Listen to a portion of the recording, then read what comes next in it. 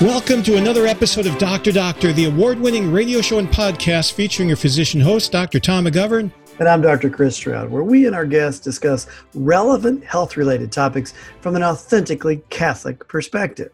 Hey, Tom, what is that you said about award-winning a few minutes? I did do that, didn't I? Well, on May 15th, the Catholic Press Association website announced the winners of the 2020 Gabriel Awards, as in Archangel Gabriel, recognizing the best of film, broadcasting, and cross-platform media.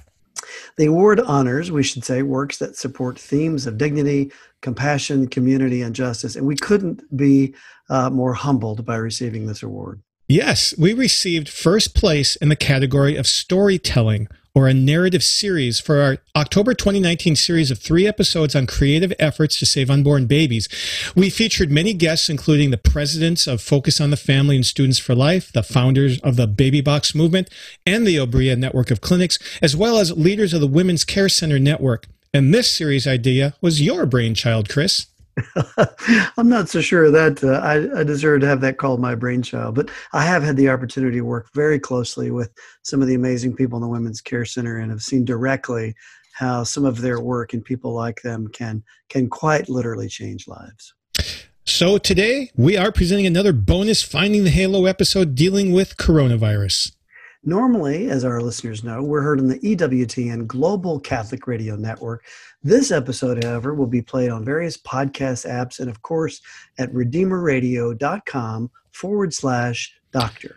This episode is a type of third of 3 parts that we've just done dealing with either conspiracy theories or at least aspects of conspiracy theories. Dr. Barbara Golder first talked about making sense of all the new research rapidly being published in medical literature, often online and without peer review. And then we talked to psychologist Peter Malinowski, who splendidly explained the psychology behind our desire to sometimes believe in what might be called conspiracy theories. Yes, Peter taught us that we tend to subscribe to conspiracy theories out of a sense of lack of overall security.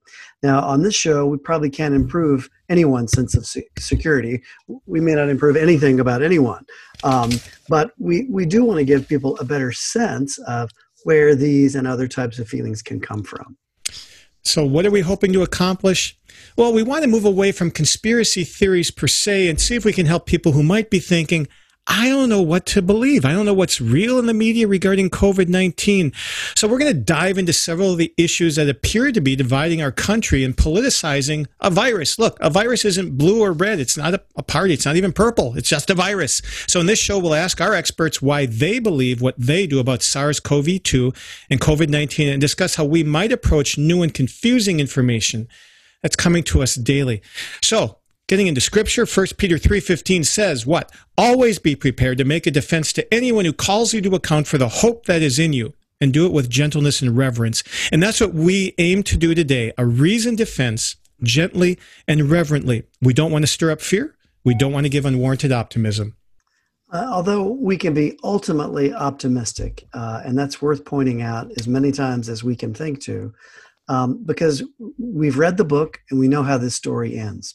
Right. I don't know if he actually said it, but Tim Tebow is credited with saying, I don't know what my future holds, but I know who holds my future. And we as believers need to remember that.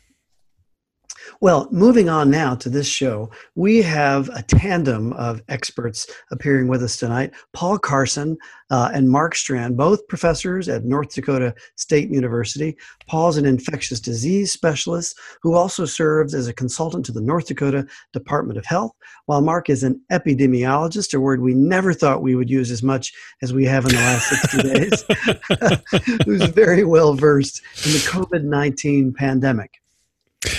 Paul and Mark, welcome back to Dr. Doctor. Thank you. You know, Chris and I have several friends, family members, acquaintances sending us videos, quotes, and articles that challenge the conventional wisdom of public health experts. Sometimes might even get our blood pressure up if we take it too seriously. What sorts of things have you been seeing that just doesn't seem to make sense to you? I'll start, if that's okay. Very pleased to be on with my colleague and friend, Dr. Mark Strand. We've both been on your show at different times, but it's really a pleasure to be here together. Yes.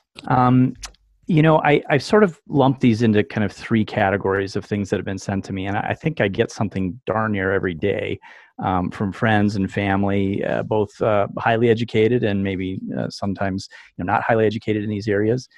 And I'd sort of lump those into things that I've seen that are just outright fabrications. And then stuff that kind of seems a little bit on the fringe, maybe coming from somebody that has a degree or has some credentials that you might think gives them some legitimacy. And then I would say I get these various things that seem to come from concerned physicians. So they have that MD behind their name, but they're not necessarily working in public health. They're not trained epidemiologists. But they're speaking out on kind of how they see things and then doing, maybe some armchair epidemiology, if you will. And it's been really kind of the Wild West out there on the internet when you look at some of these things in particular. How about you, Mark? Yeah, I mean, I receive, the same kind of information. And so it's, to the point almost where I just don't have time to keep looking into them. And it's often sincere friends. And they're like, can you please watch this? Or it takes 20 minutes or so, it's well-intended person. So I hope our conversation today can provide some footing and some framework for people to responsibly handle some of the information that's coming at them. So Paul, you said one of them was an outright fabrication. Yeah, I got one sent by a very nice lady who follows me doing adoration on Wednesday mornings. So I kind of always wait for her and her husband to come in so I can go off to work. And she sent me a thing saying this Nobel laureate, a biochemist named Dr. Hanzhou, claimed with 100% certainty that the virus was fabricated as a bioweapon in a Chinese laboratory. And I thought, boy, for a guy who's a Nobel laureate to be that strong on this, I'm kind of just wondering, what he knows that I don't know. And then when I went and looked at it, it turns out he didn't say that at all. In fact, he said publicly, I don't know how somebody put this on my name, but I categorically don't believe this. But it made widespread circulation and was kind of going all over the place on the internet. It's kind of like those myths of Chuck Norris, all those things they say about Chuck. He wonders where they started. Like when they ask, how many push-ups can Chuck Norris do? The answer is all of them. He just laughs at them all, So it's a fabrication. But it is odd. I mean, part of the challenge I think we face now, we're not the first to point this out, is that it's so easy to spread information so quickly now because of the technology and because of people's willingness to take information off of the technology. I'll bet that story was viral, in a matter of minutes. Right. Absolutely. And Paul, you brought up the category of fringe science. And I don't want to give credibility to any particular videos or things, but let's address some of the things within them. What were some of the fringe science things you saw brought up? Well, maybe we don't want to give credibility to specific ones, but some of them were very widely watched. I mean, it had millions and millions of hits on YouTube. And I think the one that maybe many people saw was the, PhD scientist who formerly worked on some NIH-related grants and kind of put this video out where she's interviewed by kind of a talking head type person who asks her a variety of questions that lead her to talk about Anthony Fauci was, involved in cover-ups and payoffs during the HIV epidemic, really kind of impugning and profiteering off of AIDS and sort of impugning his authority and credibility.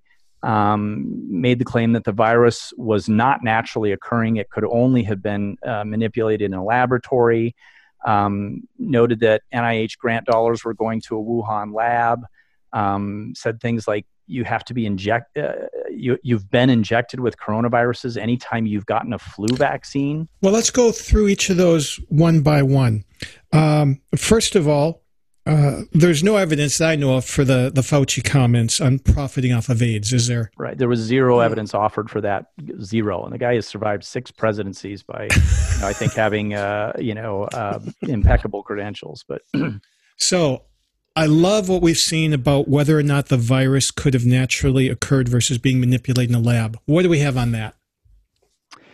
So there's a few things there. One is that some really kind of hotshot genetic scientists published an article in Nature, which is one of the preeminent journals in the world, that looked at the homology between the current coronavirus and several known bat coronaviruses. Homology meaning how similar it is. And with one of them, it had over 96% homology, very, very similar. And the few mutation differences were very readily explained by natural selection and mutation in the wild. Another study that I thought was really interesting looked at antibodies to various bat coronaviruses in villagers in China living close to or far away from known large bat caves. And you can find that the people living near these caves, quite a few of them had antibodies to a variety of different bat coronaviruses, suggesting that they've been infected in the past and that these have jumped into human beings. It's quite reasonable to believe that and expect that. It happened with MERS. It's happened with the original SARS.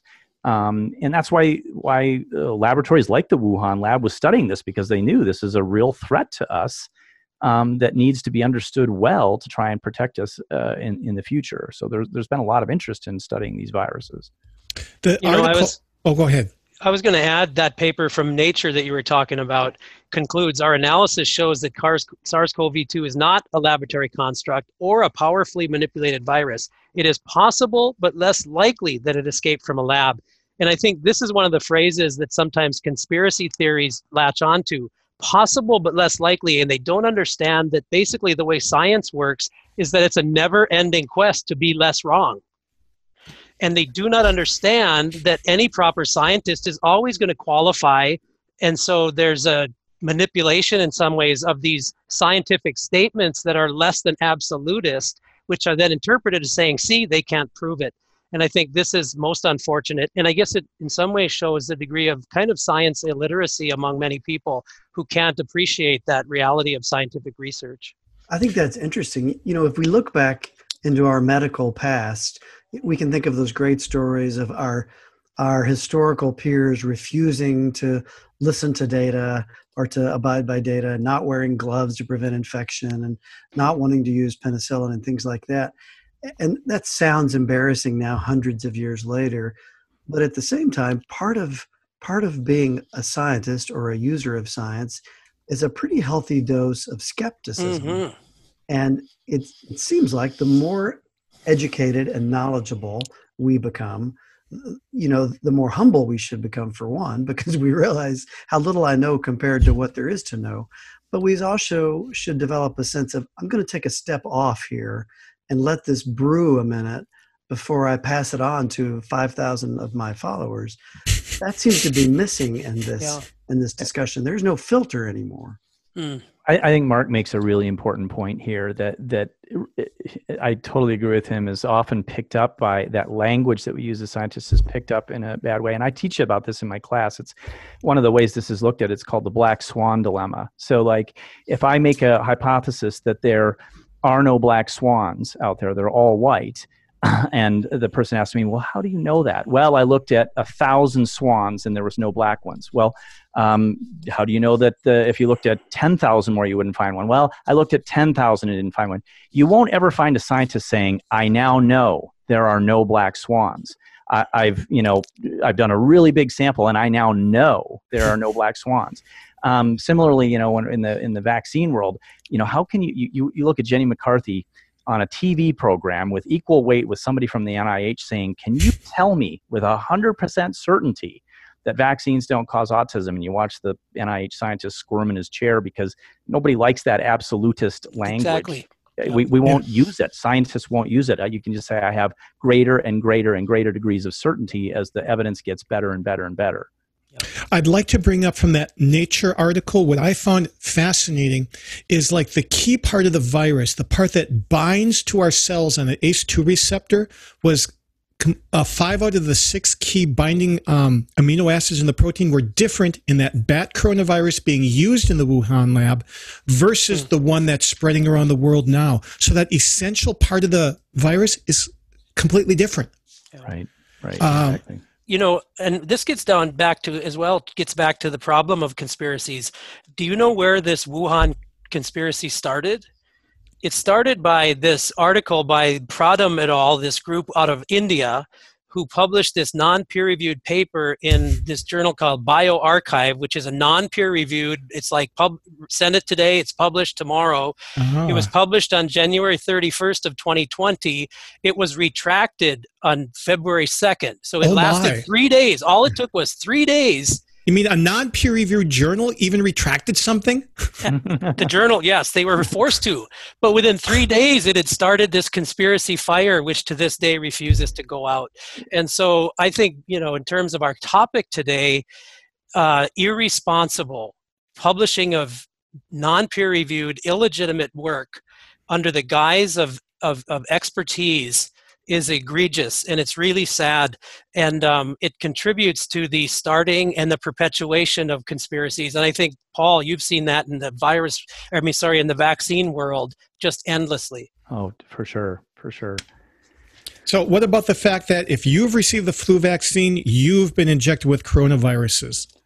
Yeah, it's just like cuckoo for Cocoa Puffs there. I mean, I don't know where that, I don't even have any idea where that idea came from. I think you hear sometimes in the anti-vaccine literature that, vaccines are contaminated with this or contaminated with that, and that we're injecting these bad things in there. The person who, put that on that video offered zero evidence for that. And, you think about how these are done. You take a circulating strain of the influenza virus and you inoculate that into chicken eggs and you grow it that way, and then you inactivate the virus by killing it, and then we make our vaccines out of that.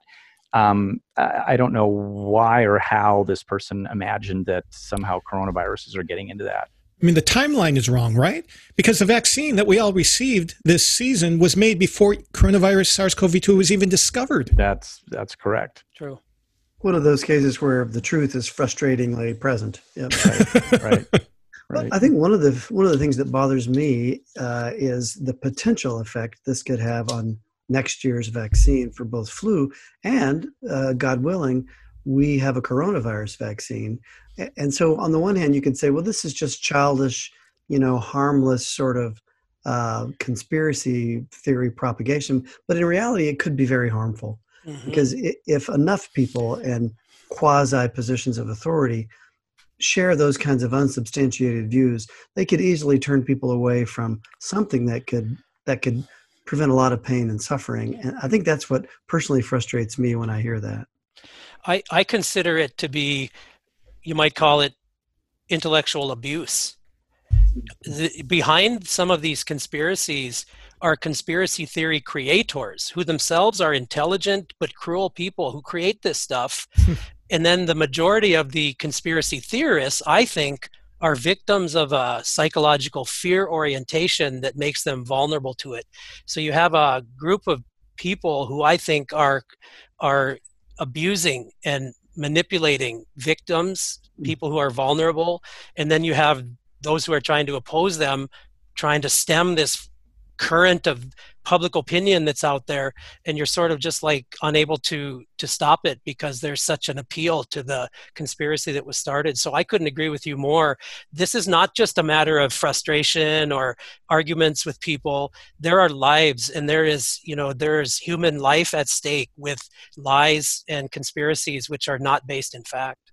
Yeah, I had a friend today say, it's one thing for a child to yell fire in a movie theater.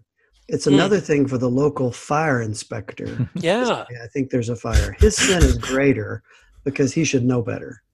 And people are going to listen to him. So he's got a greater responsibility to society to not mislead them.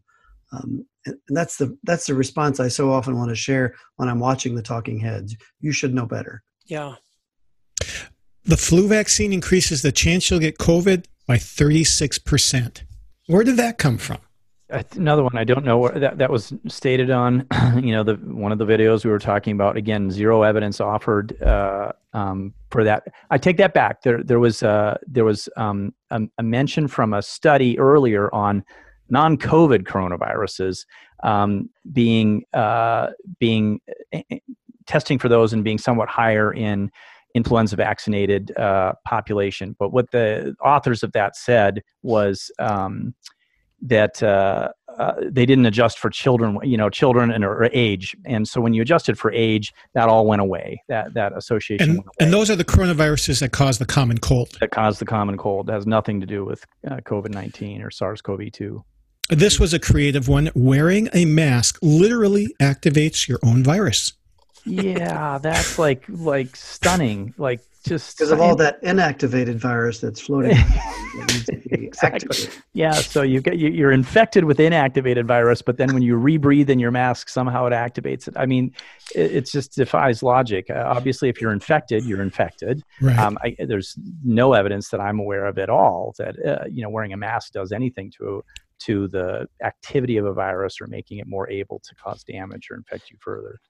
But let's consider, what's the motivation for an argument like that? There's a fundamental opposition to mask wearing, which is a symbol of social compliance. It's awkward to wear a mask in public. It doesn't look good. It doesn't feel good. And then it represents concession to authorities, which many people are just loathe. And so I think to try and cobble together opposition to masks and find so-called evidence that suggests masks are not only not helpful, but they're even harmful, is just a whole pile of information to try and support a prior hypothesis that suggests masks are bad because of our opposition to the people who are promoting them. So that gets at some of the psychology, I think, behind some of these ideas. There's no scientific basis for that, but somebody's looking for any crumbs of evidence to support a prior conviction, which is don't wear masks, because that shows you've sort of bought into the deep state and you've bought into the groups who are promoting its use. That is brilliant. I love the wisdom. Are all epidemiologists as psychologically in tune as you are, Mark? No, I'm just trying my best here. You're an outlier, a good outlier. And what about the statement that hydroxychloroquine is the most effective medication to treat COVID-19, yet the government is threatening physicians with taking away their licenses if they prescribe it too much? Yeah, that according to the AMA purportedly. Yeah, so that was a claim in that same video, and then my father, who's a retired physician, sent me another video of a Texas family physician, kind of in an open park with a kind of mic and an audience around her, who kind of made similar claims that she'd given it to hydroxychloroquine to several of her patients, and it was nearly miraculous at how they got better, and then the other video with the PhD scientist saying that the hydroxychloroquine is very effective, and the AMA is threatening to have physicians lose their licenses. Well, the AMA has never said anything of the sort. The AMA cautioned about the use of this, said it's appropriate for physicians to use it as an off-label drug, which we can and we do. You've heard people like Dr. Anthony Fauci and others expressing caution about this until we have better data. Well, the data is starting to come in. We have a cohort study that was non-randomized that was published in the New England Journal of Medicine showing no benefit. We're still waiting the results of a couple of randomized trials, but the data is starting to pile up that it is not looking as promising as we had hoped. And I'll tell you, in our own state here, we just canceled an order of almost 500,000 pills, trying to have a stockpile because all the doctors that are following this data and, watching the science are much more, I should say much less enthusiastic about it now. And, the risks are starting to maybe tip towards outweighing the potential benefit. I'd say that it still remains to be seen, but it is not a miracle drug. And there's nobody saying we can't use it. Now we're trying to, actually the problem is now in the good randomized controlled trials, they're having trouble recruiting because patients don't want to sign up for it. So that's a problem. So Paul, we're pretty close to real time on the release of these shows. And just yesterday, a very high-ranking government official, the president, was going at it with some newscasters about taking the medication in a preventative way. And the newscaster was countering afterwards that not only is there no data that it's beneficial, there's, sort of very substantial data that it's a risk to certain people in high risk groups. For our listeners, could you speak to that True or false? Is there a risk? Is it any good in a preventative role? Yeah. So the risk that's been associated with this is that it can prolong the QT interval, which is a kind of, for your lay audience, a fancy way of saying it. It alters the electrical conductivity of the heart muscle or heart electrical system, and that prolongation of the QT interval can make people potentially susceptible to serious arrhythmias, sometimes even fatal arrhythmias. There hasn't been a lot of data yet showing that that's happening. There's been a little bit of anecdotal data, but there's a substantial percentage that do develop this QT prolongation. So it's not something we take lightly and should be used. If I were the president's doctor, I would say, no, I don't recommend you taking this prophylactically until we have much better data. You've gone through some of the claims of one of the videos. There was another video early on by a couple of physicians, and a lot of their claims are epidemiologic. So, Mark, up over to you in the booth. One of the things they said, there have been millions of cases but very little death. They say, oh, look at Sweden. They've let things open. They're doing great, etc. What are the truths? Are there nuggets of truth within here, or is there exaggeration? What should we believe and why? Yeah, so a couple of ER docs were frustrated that the shelter-in-place orders in California were cutting down on the volume in their urgent care business, and they were concerned about some of the effects it would have on society as a result of the shutdown. And so it seemed as if they had some kind of a priori motivation to somehow argue that these restrictions were excessive. So they went and created a YouTube video, which, by the way, has since been pulled down. And they made an argument that based on work in their urgent care practice, 6% of all their patients tested for COVID-19 were tested positive. And they also argued that statewide, 12% of patients were positive, and then used that to argue that potentially 6 to 12% of all Californians have been infected with COVID. So we have millions of cases and very little death. But there's a lot of epidemiological problems with their argument, not least of which is the quality of the kit they were using for testing. I mean, I have no idea what they were using, but we've seen a myriad of tests that have been proven to have been not very effective. So that would be just a starting point. But in terms of their numbers, anybody would be cautious about using patients coming to an urgent care clinic as being representative of the population. This is what's called Bergson's bias. It goes back to 1946. You don't use patients who show up to be representative of the population. So this creates a serious error in your estimates. So this was one of the problems.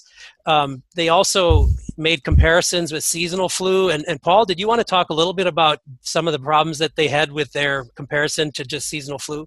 Yeah, and I want to follow up too on what Mark was just talking about. I saw one epidemiologist liken, to what they were doing by taking a sample of their urgent care patients and extrapolating that to all of California. As that's sort of similar to taking a sample of NBA basketball players' heights and applying that to the general population and saying, the average population is going to be 6'7". And that's really true. They similarly did something that I see a lot of people doing, and I think this is worth talking about for a minute or two here. And it's a comparison with the seasonal flu. And I've heard from multiple family members, multiple friends. Look, I've seen these Bakersfield doctors make this comparison. I've seen it in other places that we have anywhere from 35,000 to as high as 60,000+ deaths from influenza each year. This is looking like maybe a bad flu season, and there's a number of problems with this. One is they're often comparing what we call an infection fatality rate with COVID to a case fatality rate with influenza, and we really have to separate those two out, because that is not at all apples to apples. So a case fatality rate is they both have in the numerator the number of deaths from the virus, but in the denominator with a case fatality rate, it's the people who show up sick and are tested for the virus. An infection fatality rate takes into account all infections, those who are asymptomatic or minimally symptomatic, who didn't go to the doctor, who didn't get tested. So that's a much, much bigger denominator.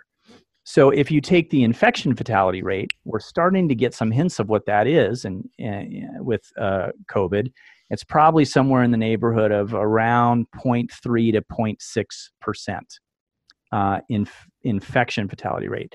And you only get at that when you survey a big population with antibody tests and kind of get an idea how many people were infected that we missed with our syndromic testing.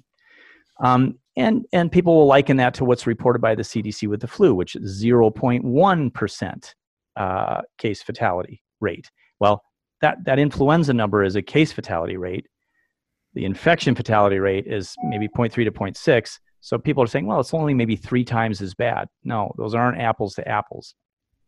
If you take the case fatality rate of COVID, that's more in the neighborhood of 1.5 to maybe 2 to 2.5%. It's maybe 10 to 15, and by other estimates, maybe 20 times more lethal. If you go back to influenza and you look at all infections with influenza, it's 0.01%. Again, so that gives you an infection fatality to an infection fatality of about 15, 20 times higher with COVID. It is much more lethal. Yeah, Paul, in the paper we're writing together using your data, it looked like the range of fatality rate difference was 12 to 40 times more for COVID than for the flu. Right. So these estimates have some, wiggle room for confidence intervals. On the worst end of it, it could be over 40 times worse, which gets you more in the neighborhood of what the Spanish flu, the 1918 epidemic flu did, than seasonal flu. Paul, a lot of times in the show, we have to make things simple for me to understand when Tom initially reads them. But this point, I think, is probably one of the most important we could make. And I think a nice way to illustrate it is if we had 2 people in front of us, one of them were infected with influenza, they had a case of it, and another one was infected with coronavirus, they had a case of it. The coronavirus person is much more likely to die. And that's not debatable. I mean, that's absolutely very right. true. We haven't seen any data to suggest that wasn't true.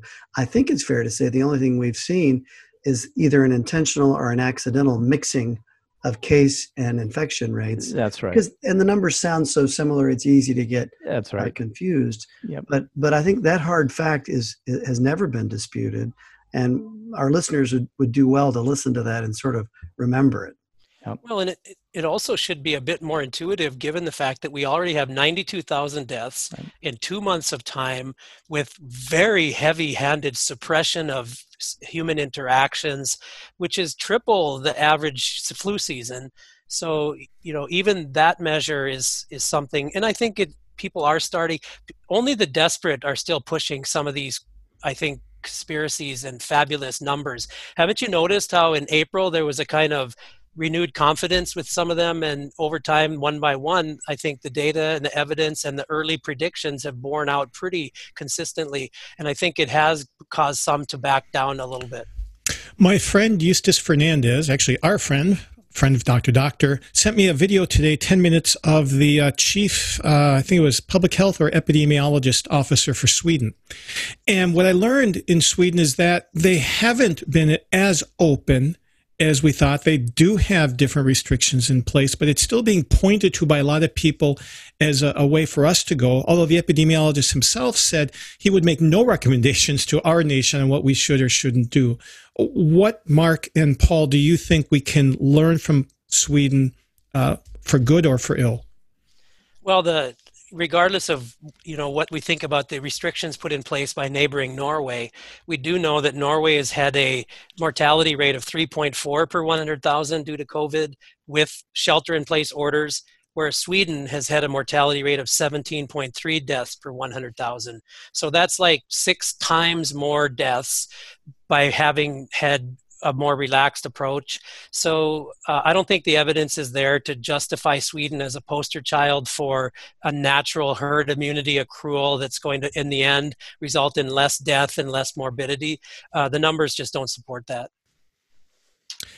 Mark, you came up in one of our listener emails dealing with China. So I'd like to pose this question and give you a chance to respond. You've lived and worked in China as an epidemiologist. You've talked about it on previous shows. One of our listeners says he doesn't find you necessarily believable, I think, because you don't think Chinese scientists and medical professionals were hiding information from the rest of the world about SARS-CoV-2. So how would you respond that, your confirmation bias says that I'm going to support those people that I knew and worked with in China, that they couldn't possibly be withholding something from us? Yeah, I mean, I think I have several responses that would be also explaining how I evaluate and appraise data. So first is, I would say, is it the fact that more information, knowledge, or experience with something is the basis of understanding a situation is necessarily an unhealthy bias? Any researcher will declare their biases in their paper, and then they'll explain away how the bias did not influence their reporting or their finding. So I'm happy to declare that I have a bias, which is prior experience in China. And I'm also willing to suggest that it actually helps my ability to interpret what's happening in China rather than harms it. So, for example, I have colleagues in Wuhan. I started doing training with them back on January 27th. And therefore, I was getting real-time data, real-time reporting from medical professionals in Wuhan. And what they were reporting sort of on the streets and in primary care clinics was matching what we were hearing reported in the public. I listened to the World Health Organization daily press conferences, almost daily in the early 6 weeks of this. And what they were saying was also lining up with what I was hearing. And that's also confirmed from the fact that 2 days ago at the World Health Organization meeting, there was a resolution that was proposed to investigate China's role in the start of the COVID epidemic, and it passed, including China approving. They voted to permit this investigation because they want to get to the bottom of it, and they're persuaded that they don't have anything to hide, that they are a part of the global public health and medical community trying to stop a viral pandemic, and they don't have anything to hide. So those are some of the things. And furthermore, there's no reason that China would want to sabotage their whole economy by, starting this. And obviously that's the conspiracy about the start of it. But even in terms of hiding data, when it comes to a pandemic, you can run, but you can't hide. Even New York, they were burying bodies on an island. You don't hide dead bodies. The ability of China, given the current realities, to have been intentionally misleading in a way as to somehow maybe prolong the epidemic or to allow the epidemic to then leak out to the rest of the world, it just doesn't make sense. I mean, China was able to suppress the epidemic from leaking out into almost all of their own provinces, and yet it still managed to get from Wuhan to the rest of the world. Is that China's fault? Did they somehow say, well, let's send them out of Wuhan to the world, but let's not let them? I think it's a sign that their measures were effective and the rest of the world's were not. And then as a result of that, people get frustrated. Why did it have to come here? And so to me, it's a little bit of a passing the buck. And so I do have an understanding of China. I read the original language and read the literature in the original language. And so I believe that any bias I have toward China is a bias that gives me information that is not easy to access, but it's not bias that clouds my ability to be objective with them. It is so good that we have you on this show, Mark. That was a beautiful answer. It made sense to me.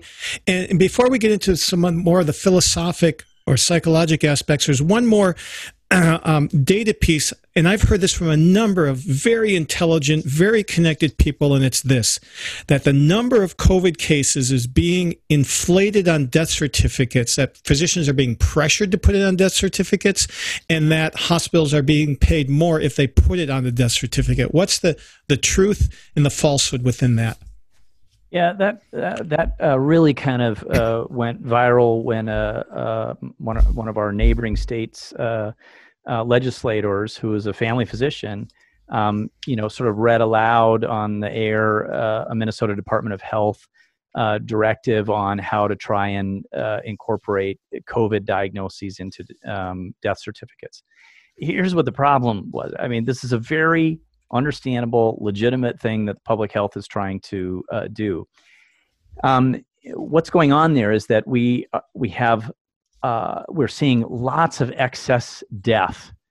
Here's the one thing you can't fudge. What we love in epidemiology, we as a measure, is all-cause mortality. You just can't monkey with that. If you take all-cause mortality, it's a really hard number that you just can't mess with. And all-cause mortality is way, way up for the last 8 to 10 weeks compared to the previous 5 years average in a row. Way up everywhere. And so we're trying to, the most obvious reason for that is the COVID epidemic. And what we're finding is that COVID diagnoses aren't matching that. The COVID diagnoses are being not counted in these excess deaths. Why is that? Well, testing stinks still in a lot of places. People can't, I was just talking with some colleagues recently from another state, still having difficulty getting tests. Certainly it was a big problem in the first couple months of the epidemic. So if you can't test and you can't make the diagnoses, public health says we got to try and figure out how to capture some of these. So they included in there, look, if you had somebody die of a respiratory death and they had a known contact with somebody with COVID, you can put in there possible, COVID or presumptive contribution by COVID. This is an attempt to capture the missed numbers of deaths that we're not getting with our current numbers, and we're still not making up that gap. So this is nothing nefarious. This isn't some reason to try and inflate the numbers. We're trying to understand what's happening around us with real data, and public health tries to do this all the time. Mark, Paul, would it be fair to say, if anything, we may be underestimating? I'm quite confident that we are undercounting or underestimating. Yes. This has troubled me from the beginning, because I've found myself, running afoul on abortion statistics from state to state, or infant or perinatal mortality statistics. Every state calculates them differently, and it's hard to compare us to other countries and things like this. And I think it was you, Mark, on a previous episode that said, we're just not set up for population health in America. We're phenomenal at episodic health, but we're not great at population health. And I think some of our listeners may have wondered what we meant by that. But this is a good example. We don't have standardized national definitions. If you have COVID virus and you get hit by a car, what was the cause of death? There has to be one definition and how that's going to be treated. Right. And we lack that. We're a country of states. Every state has a different way of calculating those statistics. It's not a conspiracy. Right. It's just a challenge that we haven't been able to address so far. That's exactly right, yep. Chris. I'll give you an example of that. I'm a medical director of a nursing home here in town, where there was an elderly gentleman who was on hospice with disseminated colorectal cancer. This person had been stable and doing okay, got COVID, and ultimately died with that. Now, did this person die of colorectal, metastatic colorectal cancer? Did they die of COVID? Did they die of a combination of the two? It's a legitimate question, but I think we can all understand that COVID may have contributed something there, and that we want to capture that in some way. Yeah. What would you add, Mark? Oh, no, I'm good. That was a great explanation. And I think, just the desire for precision in numbers when we're in the middle of a crisis, and the desperate need to accrue information, maybe overreach at times in order to make sure we haven't missed something. That's just the reality of almost conducting a public health experiment in real time. And so I think and again, it comes back to my concern that the source of a lot of these arguments or stories is not a desire to have more accurate data about COVID deaths. It's a desire to question those who are in authority, who are requesting that we change our lifestyle, or that we close our businesses, or that we comply with the government. And there's an opposition to that, which then drives people to find anything they can to justify that source of authority is illegitimate. Motivated reasoning. Yeah, Paul, that moves right into, this area on, why believe contrarian people, those who do not have the experience that you have. So what are some of the other reasons you think, Paul? So, I think what Mark was just alluding to is just something we all need to recognize in ourselves, that we, I believe, with this pandemic has unveiled really the proverbial rock in a hard place. I mean, it is true that this is a very serious viral pandemic that threatens many, many people's lives. It is true that the measures that have been put in place to try and mitigate this have caused tremendous pain and suffering, economic hardship, loss, and that will also have psychological and physical health effects. They are both true. As you've said, Tom, when we've talked about this before, we need a dashboard for everything, not just how much COVID is going on out there. We need a dashboard for, how much mental health problems are happening, how much substance abuse is happening, how much domestic abuse is happening. That is all true. But what we find ourselves doing, and this is, I think, just a human attribute, is that we're extremely prone to, one, confirmation bias. We listen to and grab onto things that confirm our preconceived ideas on things, and we tend to not hear and filter out things that don't confirm what we already believe. I find myself doing this all the time. I have to constantly remind myself to guard against this. And certainly as researchers, we are prone to this as well, and we have to show in our methods sections with excruciating detail how we try to avoid doing that. The other thing that I think Mark was describing, it's sort of talked about, is motivated reasoning. That is, I'm motivated to, look, I see how bad these measures are affecting my life. I want to find evidence that tells me I don't need to do this. I get it. I understand it. I sympathize with that, but we have to understand where those motivations are really coming from. I think in many of us, almost at a genetic level, we're Americans. Hear us roar. We don't like being told by the king that we have to pay tax on a tea, right? I mean, it really is in our DNA. And I think we see a lot of that in the protests. And I'll have to admit, my autosomal dominant, libertarian feature, and it happens. It's part of us as a people. Right. If you guys could put on your magic glasses and roll back the tape and watch this movie, what do you think we would have done differently if we had learned all of these things now? What would we have changed in our response? Because I grow kind of tired of hearing people criticize what's been done. I think we've probably made some mistakes, but I wonder how we would have reacted differently with all of this education we've had in the last 2 months. What are your feelings there? One thing you're talking about there, Chris, is what is called a post hoc fallacy. So yes, you are finding people now doing revisionist history in order to say, see, if, only if, because, it's easy to stand up now and say, if only we had. So on the one hand, I'm a little reluctant to accept your challenge to say, what would we have done? Because it's easy to predict it.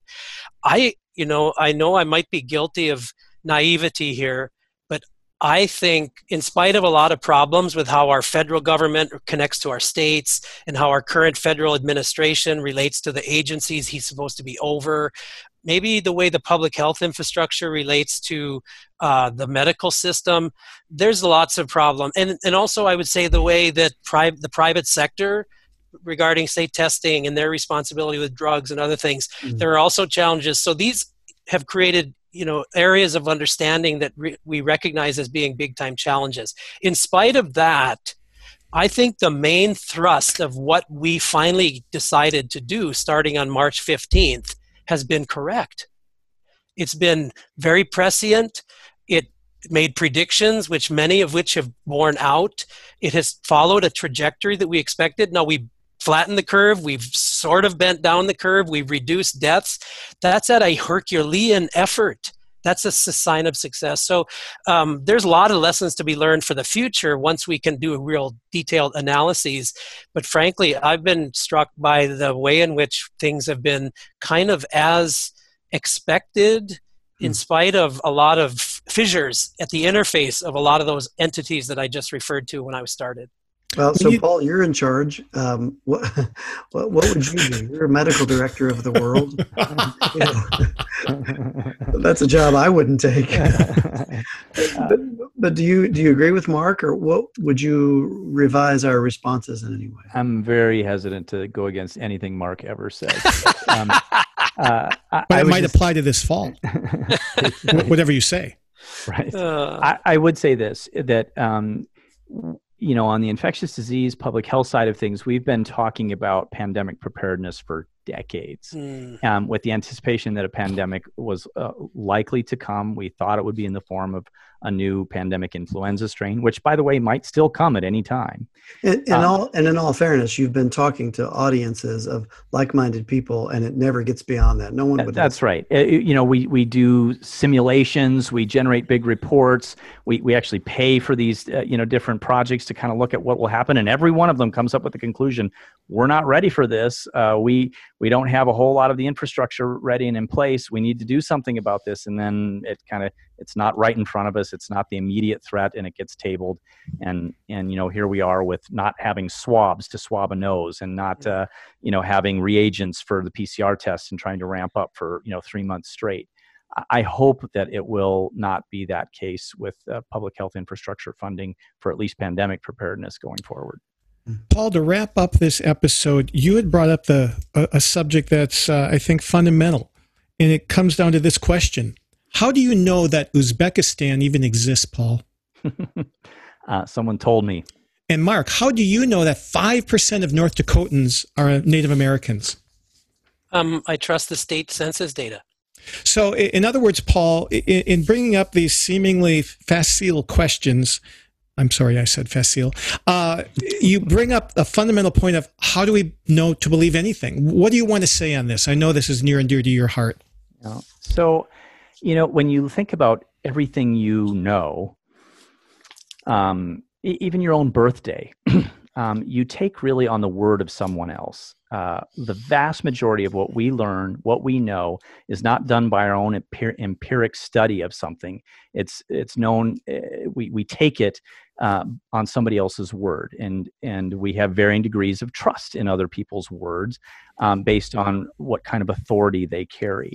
And so I think a whole lot of these discussions on what do I believe, what's the truth here, or whatever, rests on the authority of the source. And so my first statement is, if it smells really fishy, you do a quick fact check on the thing. There's lots of fact checkers out there. I mean, if it's an obvious lie that some Nobel laureate said something he really didn't say, well, that's quickly dismissed. But then the second thing would be, other types of authority. And I think, Chris, you got to this a little bit with the king and the tea and all that. There's a little bit of an anti-authoritarianism in all of us. And I think, Mark, you've used the word, I had to go look it up. He's smarter than me on a lot of things. This antinomianism, I think, is what that's about, right? Just sort of a bent towards defying authority. But, if we do that, you're just kind of lost. I mean, you've got nothing that you can sort of act on or move on. It's sort of as a paralysis if you're not going to take some information and believe it. And I think to believe things, we have to look at the source and look at the authority of the source. And that gets to credibility, which we could talk about more if we had a lot of time. Mm-hmm. But I mean, and this is a very Christian thing. I mean, the supernatural virtue of faith ultimately relies on the authority of the one we believe, God. But it goes to everything else in life. Little children believe things because their parents tell them. So I guess the question I would ask is, a lot of these people making some seemingly crazy claims have letters behind their names like we have. What do we do then? Right. So, I mean, it has sort of brought to light where if you got an MD behind your name, it actually doesn't mean you're a very good epidemiologist, right? So, in fact, correct, you can find some really, really egregious errors in epidemiologic, inferential thinking, even with an MD behind your name. So, if you're looking at epidemiologic data, look to someone who actually is trained and studied and knows epidemiology and has a track record on this. That's the other thing, is a track record. Mm-hmm. And I think also, does it conform with what the body of experts in that area is saying, or is this person an outlier, right? Mm-hmm. Yeah. Sometimes outliers are brilliant, but sometimes they're just kind of outliers and kind of crazy. Yeah, I mean, what you're referring to there, Paul, is according to Hill's criteria of causality, it's the issue of coherence with prior knowledge. And one thing that I try hard to teach my students is you aren't really in a position to advance a body of knowledge or even critique it until you, to some degree, have mastered it. And so I think that sense that a point somebody's making is coming as an extension of the degree to which they've understood, and it's coherent with the prior knowledge in that area, to me is extremely important in trying to evaluate the credibility or the legitimacy of something that's being said. Another issue would be the community of scholars. It's peer review. It's a lot of peers. Now, if you've been censured by your professional association, you might say, well, that's because they're after me. Well, but then that's not a good sign. And so I think being a participant in and a contributor to and being recognized by a group of peers is extremely important. So that's just a few of the many things that I think about when I try to evaluate the validity of a statement or the credibility of a source. And actually, many of my arguments actually apply equally well to what I would call authentic science as they do to what I also call authentic theology. Mm. So many of these principles of authenticity, validity, and quality, they do apply. Now they're different, and the epistemological approaches are different, but there are some overlap. But we might have to save that for another day. You guys have just been tremendous. I hope our listeners really get a lot of worthwhile information out of this. Thanks for being with us in tandem today from North Dakota. Oh, yes, Mark. I have one little ditty that I'd like to share for those who are sometimes victimized by some of the conspiracies out there. It's a little thing I use with my kids when they were small. It goes like this: fear knocked on the door. Faith opened the door. No one was there. And I think a lot of our penchant for following these conspiracies is driven by a sort of fear. And if we open the door to see the truth, the reality, the evidence, coupled with an act of faith, whatever we feared most usually isn't even a reality. And even if it is, that faith and that taking the initiative to open the door makes it disappear. So I hope people are willing to take on the thing that sometimes drives them to pursue some of these things from a perspective of faith and a proactive approach to open the doors to discern what's real. Thank you for our listeners who have been with us for another awesome episode of Dr. Doctor, the award-winning and official podcast of the Catholic Medical Association. And thank you to our guest. And please share this good news of Dr. Doctor with a friend and invite them to listen on their favorite podcast app, or of course at redeemerradio.com/doctor. This is Dr. Tom McGovern. And I'm Dr. Chris Stroud, signing off until your next dose of Dr. The views expressed on Dr. Doctor do not necessarily represent those of your co-hosts or the Catholic Medical Association. Find our past episodes and keep up with the latest from Dr. Doctor by subscribing in your favorite podcast app and following us on Facebook. Get links to follow and subscribe or submit a question for our doctors by texting the word doctor to the Holy Cross College text line at 260-436-9598 or visit redeemerradio.com/doctor. Abortion, pornography, embryonic stem cell research, corporate contributions to Planned Parenthood. Do you invest in companies that are engaged in these practices? The Ave Maria Mutual Funds do not, and their investment portfolios reflect that. Ave Maria Mutual Funds are managed to conform to pro-life and pro-family values. Long-term investors can invest in the no-load Ave Maria Mutual Funds. You can learn more about the Ave Maria Mutual Funds today at 866-AVE-MARIA or visit AveMariaFunds.com.